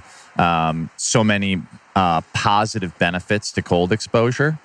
So I would say controlled cold exposure would be my free biohack for everyone. Awesome. But one of the things that I really love about having that ice bath now, which is now in the backyard, is when it's 90 degrees out in LA and the sun is just blazing on you. And in summer, when the sun's like directly overhead and you're in 35-degree water. Yeah. It's a really cool feeling because it's not really natural. There probably are very few, if any, places on Earth where it could be that hot in the air and in the atmosphere, but your body's submerged in water that cold. Totally. So it's a weird thing. And I have my tub grounded too. So it's just this really amazing experience. I can't wait to try it out. It's fun. Yeah. Because maybe your neck and head are out really hot, blazing sun, but your body is, in freezing to death. Yeah. So good stuff. All right. Next one. What is the most nutrient-dense food on the planet, in your opinion? I don't know if it's the most, but avocados, I think, are one of the most genius foods that you can take for your brain. They're so full of healthy fats. They're applicable. I mean, there's so much controversy between paleo and vegan and all these. Everyone can agree on avocado, baby. And guacamole is my kind of party. But avocados, I think, are just... I think if you have an avocado a day, you're doing something right. My dad, as you know, unfortunately was diagnosed with dementia, so I did a deep dive into brain health. And one of the things is we starve our brains of the essential nutrients that they need, and our brains are principally fat. And so finding really good food, natural food source, nutrient-dense sources is so integral, and avocado is an absolute superfood, or as my friend Max Lugavere says, a genius food. Love it. I had some guacamole at the after party last night, actually. Very good stuff. It's funny though. I always go to Bel Campo, and sometimes I order grass-fed burgers, but most of the time I go in and I order like a triple or quadruple side of bacon. They have great pasture bacon, and then a side of avocado. Yep. And I'm always so excited about it, but then I get my plate and I always think, I'm going to eat the avocado first as, sort of my salad, and then I'll move on to the dessert, which would be this delicious bacon. And not once have I eaten avocado first. As much as I love avocado, the bacon still always wins, with avocado a close second, So. Bacon is an interesting animal because, I still to this day, they say the olfactory sense is the one that it conjures the greatest memories. So your smell... I can remember my aunts at the farm cooking bacon to this day, and nothing brings me back to like my childhood like that smell. Yeah, it's true. There is quite nothing like that delicious smell. All the vegans listening to the show right now are clicking stop. Well, actually, so vegans, I got something for you. Is there a vegan bacon now? Yeah, there's outstanding foods. My friend Bill Glazer just announced, and it is delicious. Really? Yeah, he created bacon flavored chips made out of mushrooms, of all things. So they thin sliced mushrooms, but they taste just like bacon. It's my new jam. Oh, that's cool. Outstanding foods. I think they're going to be available in Whole Foods soon. They were just featured at Expo West. But man, he gave me a few bags of it, and I have a lot of friends who are hardcore Moby, and a variety of folks who are hardcore vegans. And I was like, man, I'm going to bring them some of these bacon chips because it's the closest thing to the real thing I've experienced. It's delicious. That's good to know, because I don't, I would be sad if our vegan community was unable to experience that delicious flavor. Like, honestly, yeah, I was a vegetarian for a long, long time, and it's like I remember when it just kind of I hit a wall with it. One of the first things I was looking forward to was bacon again. I feel you, man. Tough. I was 17 years in on vegetarianism, and then doctor actually, because I'm an O negative blood type, and I know that some people see that controversially, but was like, you should. I recommend for you getting back on, and I don't eat meat a ton, but she took me out for some really good pasture raised beef, and for me at least, it was. The way my body responded was positive. Yeah. But yeah, I feel you. If you're doing vegans, more power to you. And luckily now there's evolutions where there's some really powerful options. Yeah, for sure. What's one piece of advice you'd give a young person under 25 who wants to live a long and vibrant life? What do you got for the kids? Man, for me, this is a mindset piece. I think as much as you can, love up other people and build really amazing relationships. Harvard released actually the longest longitudinal study of its kind, and the greatest correlation to long-term health, but bigger than anything else, which is very infrequently talked about, is the caliber of your long-term relationships. So the thing that led to people's long-term health was, again, I'll just put that out there, the quality of your long-term relationships. And I think those start when you're young. It's like, how do you surround yourself? There's the adage, obviously, you're some of the 5 people you spend the most time with. I think especially when you're young and given all the inputs from society on what's cool, this and that, we can fall into crowds that may or may not be the kind of people we want to grow with throughout life. So for me, it's find your people and hold them close, because I feel like, we don't think about this when we're young, but like on our deathbed, like what are you really going to care about? For me, it's like, who are the people I spent time with and what kind of amazing experiences do we share together? Those you remember forever. And that's, to me, the true wealth in life. So if people can find that, one, it's a great corollary to health, but also it's, I think, to me, what life's all about. Awesome, man. I agree wholeheartedly. At this conference, who's been your favorite speaker here so far and why? I just left Sean Stevenson's talk, and I liked it a lot because the kind of underlying message that I took away from the talk was the value of diversity. We see that in crops. Unfortunately, we now have this kind of, I would call it almost an epidemic of monoculture, which ultimately is leading to disease of the planet and of ourselves. And if you look at permaculture, it's all about the strength of diversity, right? Like corns, beans, and squash, how different plants come together where one's waste product is the fuel for another, and these sort of closed ecosystems. And he was talking about in the health context, we often get kind of obsessed with certain things, right? Like I, for example, do yoga almost every day because I injured my shoulder doing HIIT training. But he's like, basically, it's the diversity of all of these experiences, right? It's doing the walking, it's doing the yoga, it's doing the cardio, it's doing the HIIT training, because in that diversity, your body is always adopting, and in that sort of and what I liked about it was he then went beyond the traditional health exercises and started to go into, diversify your inputs, read different kinds of books, go interact with different kinds of people. All of us get into our comfort zones, and we know that growth happens beyond the comfort zone. And I think in the health context, that is true. That is true as well. Awesome, man. Love it.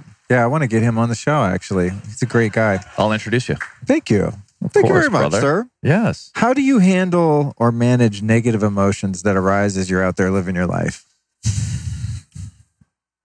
So for me, I've handled this differently. I think many people do this as well. I was definitely a spiritual bypasser at times, where I was like, negativity is bad, anger is bad. I didn't even feel like I had anger in me. And then I did a lot of some pretty deep work, personal work, and in controlled, safe environments, realized I did actually have anger within me, and expressing it was very healthy. So I think finding safe spaces and safe containers, I'm passionate about this, especially for men, there's ways in which you can, unfortunately in this day and age, men don't have processes of individuation, which have been in place since time immemorial in traditional cultures to grow them from boyhood into manhood. And so I think what we're seeing in our culture is a lot of unindividuated masculinity, sort of armchair tyrants and boys who haven't become men. And so I think they become social media trolls. Is what they become. That's exactly right. Yes, and worse. And so I think for me, finding controlled areas to express constructively your emotions and those negative emotions is really powerful. And transmuting that energy, if you will, like turning into the compost for different gardens. I think all things come up for us for a reason. And so not repressing them, but using them as indicators, and then ideally as I use the metaphor of compost, but as, turning your shit into gold, into the gardens of tomorrow. Like, what is that input letting you know about yourself or your experience or your environment, or maybe that person that may be toxic, that if you actually listen to it, you can adapt and actually surround yourself with healthier inputs, more positive inputs, etc. How can someone become health conscious without becoming too neurotic or controlling about the threats in our environment, staying healthy and all that? How do we find the balance? Man, great question. Yeah, I think if you go far enough down the rabbit hole, it can become overwhelming. And a friend of mine said something to me that I really love, which is, if doing all the things is great, and I, like you, I'm passionate about all the different hacks and opportunities and supplements and the opportunities to really delve most fully into our health and wellness. But I think coming back to the core of what makes us healthy, which is oftentimes the simplest things, right? You look at traditional societies, it's connection, human connection, it's relationships, it's joy, So it's like, and a friend of mine said this well, he's like, if you're out at a party, eat the cake, you know what I mean? Is it better to obsess? I mean, what's the energy you're putting into it if you're stressing and obsessing about whether or not that's like a gluten? Now, granted, if you have celiac disease, it's one thing, but is there a little bit of gluten? Like last night, I'm traditionally gluten-free, but I'm having a great conversation, and I don't drink very much, but I'm with Tara, our friend from Four Sigmatic. I'm having a great conversation. They offered me some Dry Farms wine. I'm like, yeah, I'll have the glass of wine. There was some gluten in the dessert. I didn't obsess about it. I was like, yeah, I'm going to eat the dessert because it's always bringing me joy. And I think if you stay in joy, that resonance is ultimately the core of health. More so to me, at least, than this slight input of something that you may perceive to be quote unquote unhealthy. So important for people like me, and I'm assuming a lot of our listeners to hear. I interviewed Bruce Lipton the other day, and it will have come out by the time this conversation's out.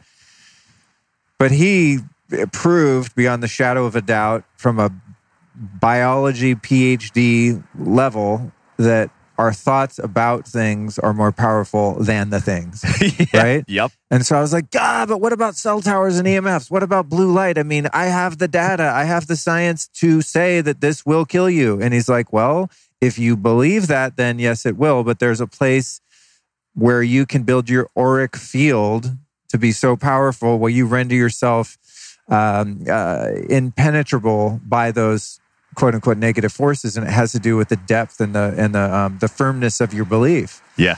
I'm like, I get that, but you're talking Jedi shit. So I can stand next to a cell tower and be like, it's not hurting me because I don't think it is. It's like, it was so hard for me to wrap my head around that, even though on one level I've experienced that in many ways. But man, that's very aspirational to get to the point where you can be like, you know what? There's joy in this gluten. Therefore, it's not going to harm my gut because I'm having such a positive experience with it, to be able to override that. And it's funny, I believe that, and I'm moving more toward that myself.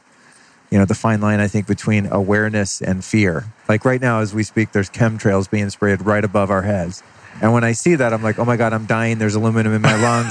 It's giving me Alzheimer's, straight up, And then the other thing is like, well, what if I just look at the other, 99.9% of the sky that's still blue and beautiful and has clean oxygen in it? I think what you just said, that last part really resonates with me, right? Because it is to a degree what we focus on and what it stimulates within us, right? And so oftentimes, it's like, I just released the podcast recently, and I've had nothing but positive reviews. I got my first negative review, and I was like, I remember that. How deep do I want to go into my negative review, right? What did they say? You know what? Here's the beauty, and I love this, and I probably will check it out at some point, but I was like, as I went to go deep, I went to go assess it, and I was prepared. I could feel the cortisol, the stress, the almost defensiveness. Before I even read their comment, I was like, you know what? I thought about, and I remember watching this really well-known director talk about this, and he's like, I don't pay attention to the critics.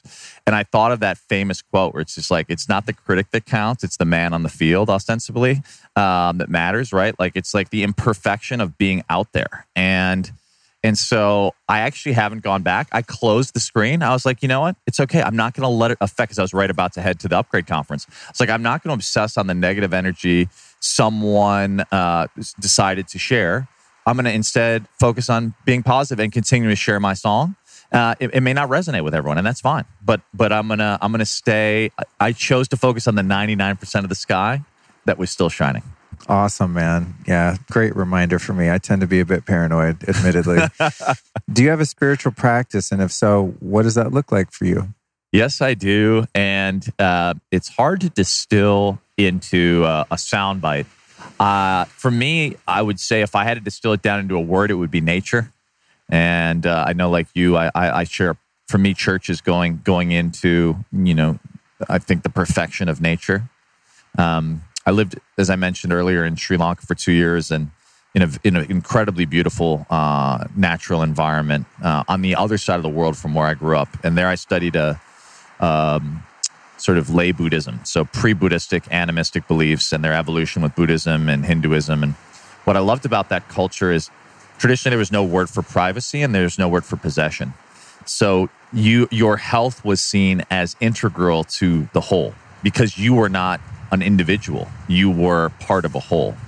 And I think that, to me, my vision of spirituality is us realizing our interconnectedness and our interdependence, not just with each other, but with all things. And so my spiritual practices are about reminding myself of our essential nature, which is ultimately this profound oneness. There's a great, for listeners, if you haven't read, it's a Hawaiian Buddhist text, but The Jewel Net of Indra. I think it's a really beautiful concept, but it's sort of about this jewel net, the web of reality, and how the microcosm is the macrocosm, and this notion of our interconnection and interdependence. And that, to me, is, in short form, the essence of a lot of my spiritual practice. Beautiful. What's going to be the biggest biohack of the next 5 years? Like, where do you see the technology going, the knowledge going? What area of focus are the experts going to deliver that's really going to move the needle forward in terms of our health? Well, I think I would say simultaneously two things. I think there's going to be kind of an emergence, there already is, of this sort of traditionalist and traditionalism, right? Like this almost like, the primal, like you saw, some of these leading voices going off and literally starting to go hunting in Hawaii. Just, I won't mention any names, but like this sort of like return to our roots with Kyle Kingsbury and Ben Greenfield. Exactly. Return to the roots, kind of primalism. And then I think on the other side, like another friend of mine has evolved an algorithm, machine learning AI algorithm that can detect early pre-stage 1 inflammation, assessing 33,000 layers of our genome and our genetics. So if you can see pre-inflammatory markers, and then the more data sets that you have, in other words, the more people that take the test, the more intelligent it becomes. We're going to see this evolution of AI and machine learning to give us diagnostics on things we haven't even scratched the surface of. I can't even frankly fathom. So I think it's going to be interesting because I think those polarities are going to move simultaneously. There's a beautiful mathematical cosmologist called Brian Swim, which I think you would actually love, Luke. And he talks about the cosmos and evolution happening in this dynamic tension. And the fact that and it's actually interesting to our last point. We are so fortunate in terms of where we are in the solar system, where the universe is within the span of the multitude of universes, because we exist in this infinitesimally small, incredibly productive region that exists in this dynamic tension between like the gravitational pull of these celestial bodies, such that life as we know it has flourished, right? And like the hawk and the rabbit have evolved because of their sort of predator-prey relationships to evolve these unique characters. And so it's my belief that with any challenge, we evolve the commensurate opportunity to biohack, if you will, or evolve our consciousness such that we can meet it with the sort of the solution to the challenge, if you will, if we're paying enough attention. So my hope is that I don't think we're going to stop the technological evolution, yet I think we've lost a lot of things in not listening to some of the core ancestral indigenous wisdom of this planet. So I think these both of these polarities are going to evolve, and my hope is that we both listen to the traditional wisdom of our elders, and so much of the medicinal wisdom that is unfortunately being lost. I mean, fortunately, there are now Amazonian tribes that are sort of creating encyclopedias of a lot of the wisdom as it relates to traditional plants and ways of working. But unfortunately, as we know, much of that has been lost. And on the other hand, I think we have this scientific evolution. So my hope is that the biohack combines respect and appreciation for indigenous wisdom while also evolving and appreciating the advances in science. Excellent. And lastly, where can people find your website, social media, if they want to track you down and stalk you? I'm just at Michael Trainer on all social platforms. And if there's one thing, I'm going to have you on shortly. Follow me, Peak Mind with Michael Trainer on all the podcasting apps or peakmind.org online. And I want to let you know, I peruse the iTunes new and noteworthy, and I'm looking at what podcasts are doing well and getting pissed when mine's not doing well enough, and comparing myself with other people, and having to work through that. But As we all do. But I've looked up at your podcast, and it's like up there in the charts, the new and noteworthy and stuff. You made a good whatever you did strategically, or the quality of it, or however you did it, dude. You're doing great, because I know like there's tens of thousands of podcasts, and to even be visible at all in the realm of iTunes, it's very difficult. So congratulations on your initial success. You're already crushing it. Thank you, brother. I hope to grow the community. I hope to have you on in the near future. And it's really an honor. It took me a long time. I think listeners could probably relate to this, to put my song out in the world. And I actually I had been recording the podcast for some years and hadn't released it because I was afraid of the critic. Right. And I literally I went to a Fleetwood Mac concert, and it was a Tom Petty tribute, and I'd wanted to go see Tom Petty the year before, and he passed away.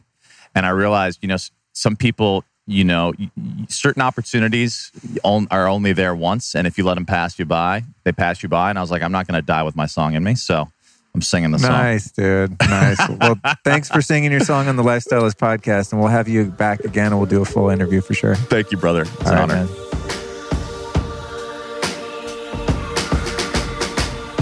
So what's your name and what do you do, man? Hi, my name's Anthony Capobianco. I own and operate a company called Zen Tea Traders, where we work with restaurants and coffee bars all over the U.S., helping them step up their tea game. What current fad or myth or scam in the health and wellness industry bugs you the most right now, Anthony? I feel like it's everybody. There's a lot of people in this space. There's a lot of charlatans. There's a lot of information out there that's I wouldn't call it bad information, but just not top information. So a lot of amateurs, I guess you'd say. So I tend to follow the top people and do a lot of searching online to find out what's going on. Speaking of top people, that brings me to another question later in the list. I'll jump to it now. If you could only take the advice of one health expert for the rest of your life and no one else, who would that one person be? Well, he's since passed, but one of the people I looked up to was a guy by the name of Charles Poliquin, aka the Strength Sensei. I love this information. Yeah, I've heard of him. He's on some podcasts and stuff. I think he was kind of in my periphery, and then unfortunately he passed before I had the chance to have him on the show. But we'll check him out. What are the 3 most common toxic items in every home? Well, definitely Wi-Fi. And I'm learning more and more about this. I unplug my Wi-Fi before bed. That's number 1. Number 2, I would say, is water.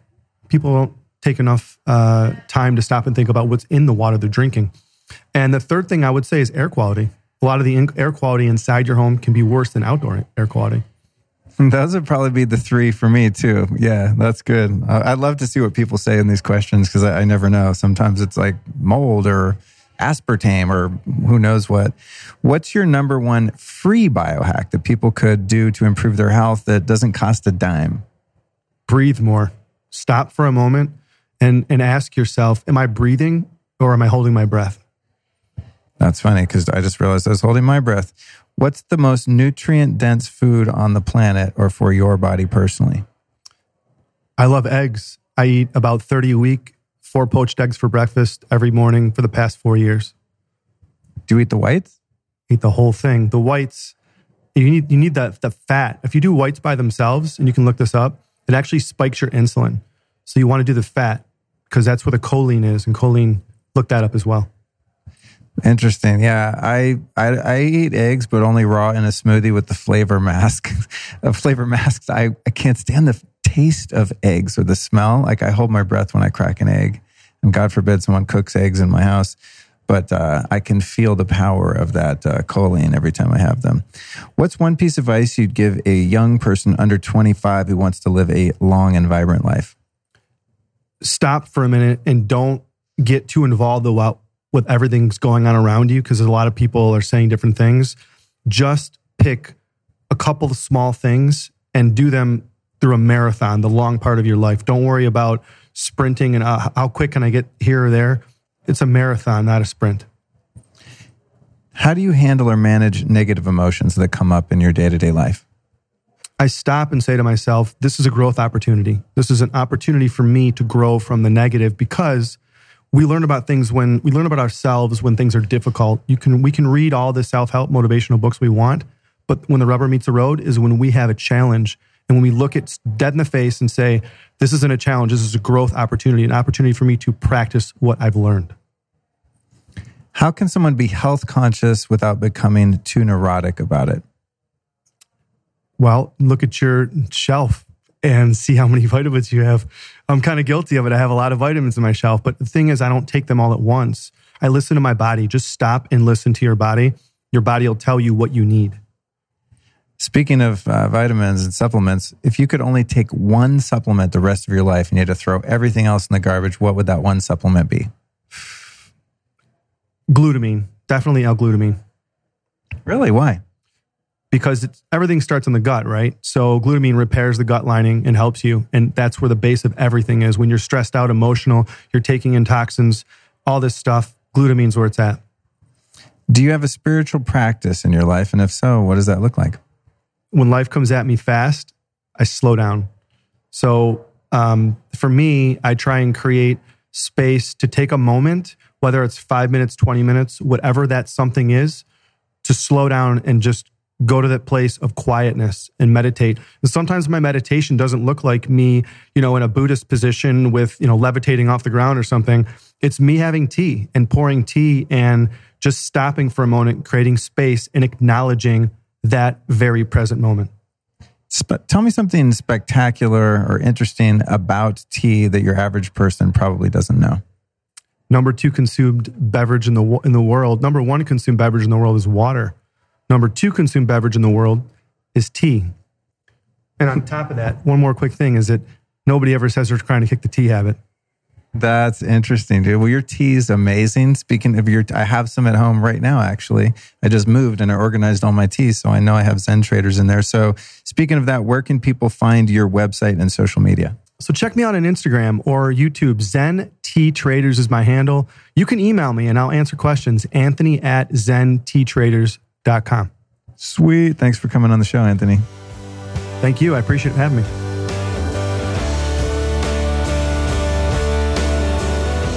What's your name and what do you do?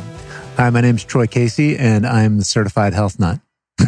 You sure are. I love that you still use the term health nut, because before it was called biohacking, you were just a health nut. Like if you lived at the vitamin store and took herbs and supplements, you're a health nut. So I like that you just claimed that as your thing. It's recycled from the 60s. Yeah, totally. And I right? certified it. Right. I love it. What's a current fad or scam in the health and wellness industry that bothers you the most? Say like a myth that's commonly held or something that people are doing they think is good for them but is really not. Young or old trainers on steroids or hormone replacement therapies trying to sell you their programs or their ideologies, but in reality they're on drugs and that's where they're getting their performance enhancement, even if it's a physique. And what would be your beef with that particular route? It's short-lived, and if you are doing exogenous hormones, then your body's probably not going to produce its own, and you're going to be a slave to the pharmaceutical companies for the rest of your life. And that, to me, is an erroneous message.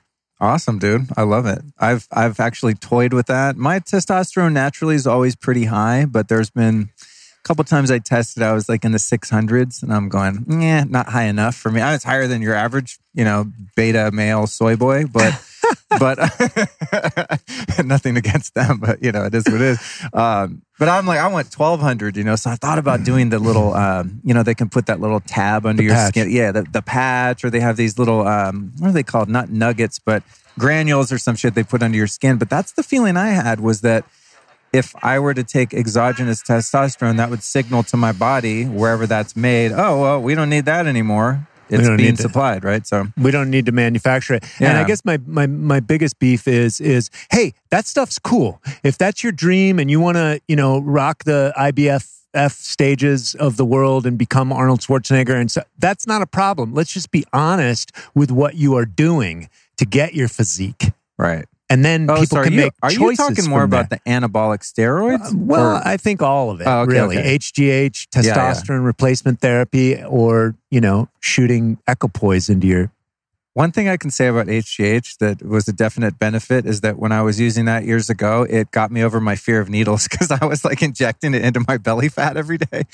Yeah, I got my shit from like a HIV patient who had too much left over, and someone said it made you younger, so I did it. But now I'm not afraid of needles at all. When I get an IV, I'm just like, oh, cool. Anyway, I digress. Let's get back to you. And I just say that there's endogenous ways to do the same thing. Right, for sure. What are 3 of the most toxic items in people's homes commonly that they might not be aware of? I would say fragrance as a top one. It's a neurotoxin. Fragrance, I would say glyphosate in their food supply. That's hammering the gut microbiome. That might even be number 1. And then toxic, I would have your house tested for mold if you're dealing with a really difficult health situation, autoimmune, chronic fatigue, etc. Nobody can figure it out. Have your house tested for mold. Dude, good answers. Well done, man. I think you might have just taken my answers. That's really good. Everyone else so far said like Wi-Fi and EMF, which, blue light, but the mold thing, that's sneaky. I mean, you can tell if you have your Wi-Fi router on. You can't tell if you have mold. So I love that. If you could only take one supplement for the rest of your life, what would that be? You got to quit all vitamins, all herbs, all supplements, and there's one thing you can have a bottle of in your kitchen. Ayahuasca. Yes. Great, dude. And moving on. That's amazing. That's really good. I've been doing what do you call it? Homeopathic ayahuasca since I recently did some ceremonies and 3 sprays right before bed every night. I don't know. I have great dreams. What's your number 1 free biohack? I have many listeners that are like, I don't have the money to go buy all these PMF machines and red light things and all that. What can you do for free to really improve your life and your health? Breath work. Love it. I agree wholeheartedly. What is, in your opinion, for your body or in general, the most nutrient-dense food on the planet? Sunlight.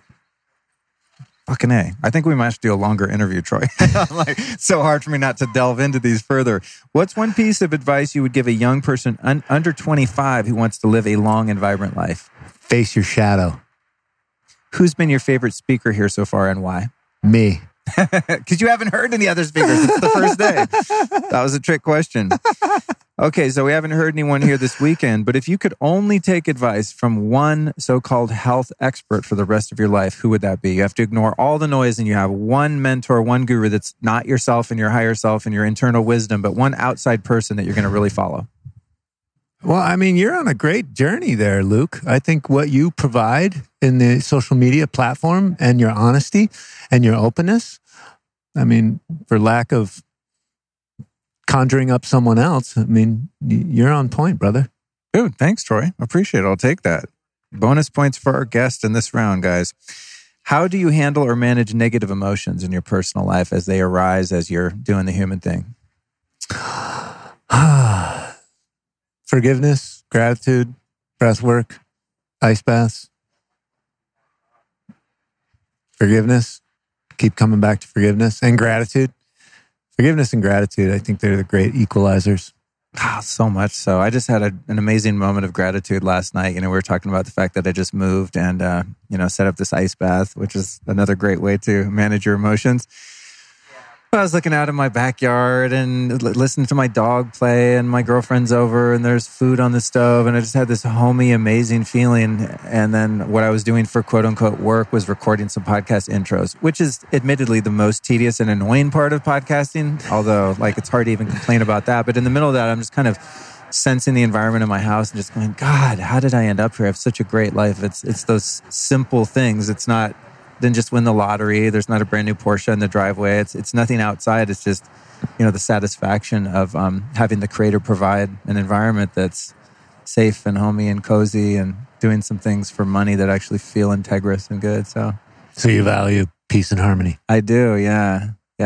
Nice. But gratitude, man, it's one of those things that it's not just automatic, even after years of practicing it. I mean, I think I live in a state of unconscious gratitude a lot now, but having a practice I think is important where we remind ourselves, all right, hey, let me just stop and take a look around and look at the miracles that are present in life. So, well, my brother challenged me to a gratitude journal when I was going through a difficult divorce, and it radically transformed my life. I did it twice a day for I think 6 months, and then I did it steadily for a year and a half, and I'm just friggin' grateful. Good, bad, or ugly. That's a cool commitment, actually. That's a good one. Gratitude journal. Yeah. Definitely. High recommendation. All right. Love it. Okay. How can someone be health conscious without becoming too neurotic and controlling about that? I would say get grounded into nature, because that's going to teach you. Get into the nature and get your feet into the nature. Get into the sunlight. And yeah, being cognizant that analysis paralysis and neurosis is a mental disorder, which is antithetical to holistic health, which is mental, emotional, physical, and spiritual. Love it. Sage advice. Speaking of spiritual, do you have a spiritual practice in your daily life? And if so, what does that look like? Well, I would say facing life, being grateful for everything that's there, really cherishing just life in general, my kids, my nutrition, my health, just breathing, just gratitude for life itself. Awesome. What's going to be the biggest biohack of the next 5 years? Consciousness. Your answers are great, and it's funny because you're so concise. But you guys, before we start these lightning rounds, I'm always like, "Hey, listen, I want to get through all my questions to be concise." And he's like, very thoughtful and almost too concise. I'm like, "Well, you're done. On to the next one. Wait, it's going too fast." Where can people find your website and social media, Troy? Troy Casey, Certified Health Nut, CertifiedHealthNut.com, TroyCasey.com. Instagram's probably where I'm most active currently. I've got a YouTube channel, 500 videos on there. And then, find me at Muscle Beach in Santa Monica or Air One Market when I'm not hibernating at home and recalibrating my own energy. Awesome. Thanks, man. And I will contest to your Instagram. If you guys want a good follow, check out his Instagram. There's a lot of great content on there. And you can see what happens if you are in shape. Thanks for joining me, dude. That concludes part 1 of the Bulletproof Upgrade Labs Biohacking Conference All-Stars. Don't forget that part 2 is already dropped, so it's ready for you to jump right in. We've got 6 more fantastic guests coming up, but I put them in 2 episodes because it's just insane to have 12 interviews in one show, right? We'd be here for 10 hours or however long it is. I want to invite you back for a very special show on Tuesday with Kyle Kingsbury from On It. It's his 2nd appearance on the show. We're talking about next level human optimization, psychedelics, and life mastery. You do not want to miss that. And don't forget to take a visit over at lukestory.com/store, where you will literally find every single health product I've ever used in my life that has been worth a shit. Straight up. And everything you find in my kitchen right now and in my biohacking man cave out in the backyard and all over my property here, there's devices and toys and supplements and all the things that make my life awesome. I've put them all together in a store just for you. There's links to all of the rad stuff, and most of the time you get a discount too. So get over to lukestory.com/store. I'd also like you to check out beautycounter.com/LukeStory. That's beautycounter.com/LukeStory.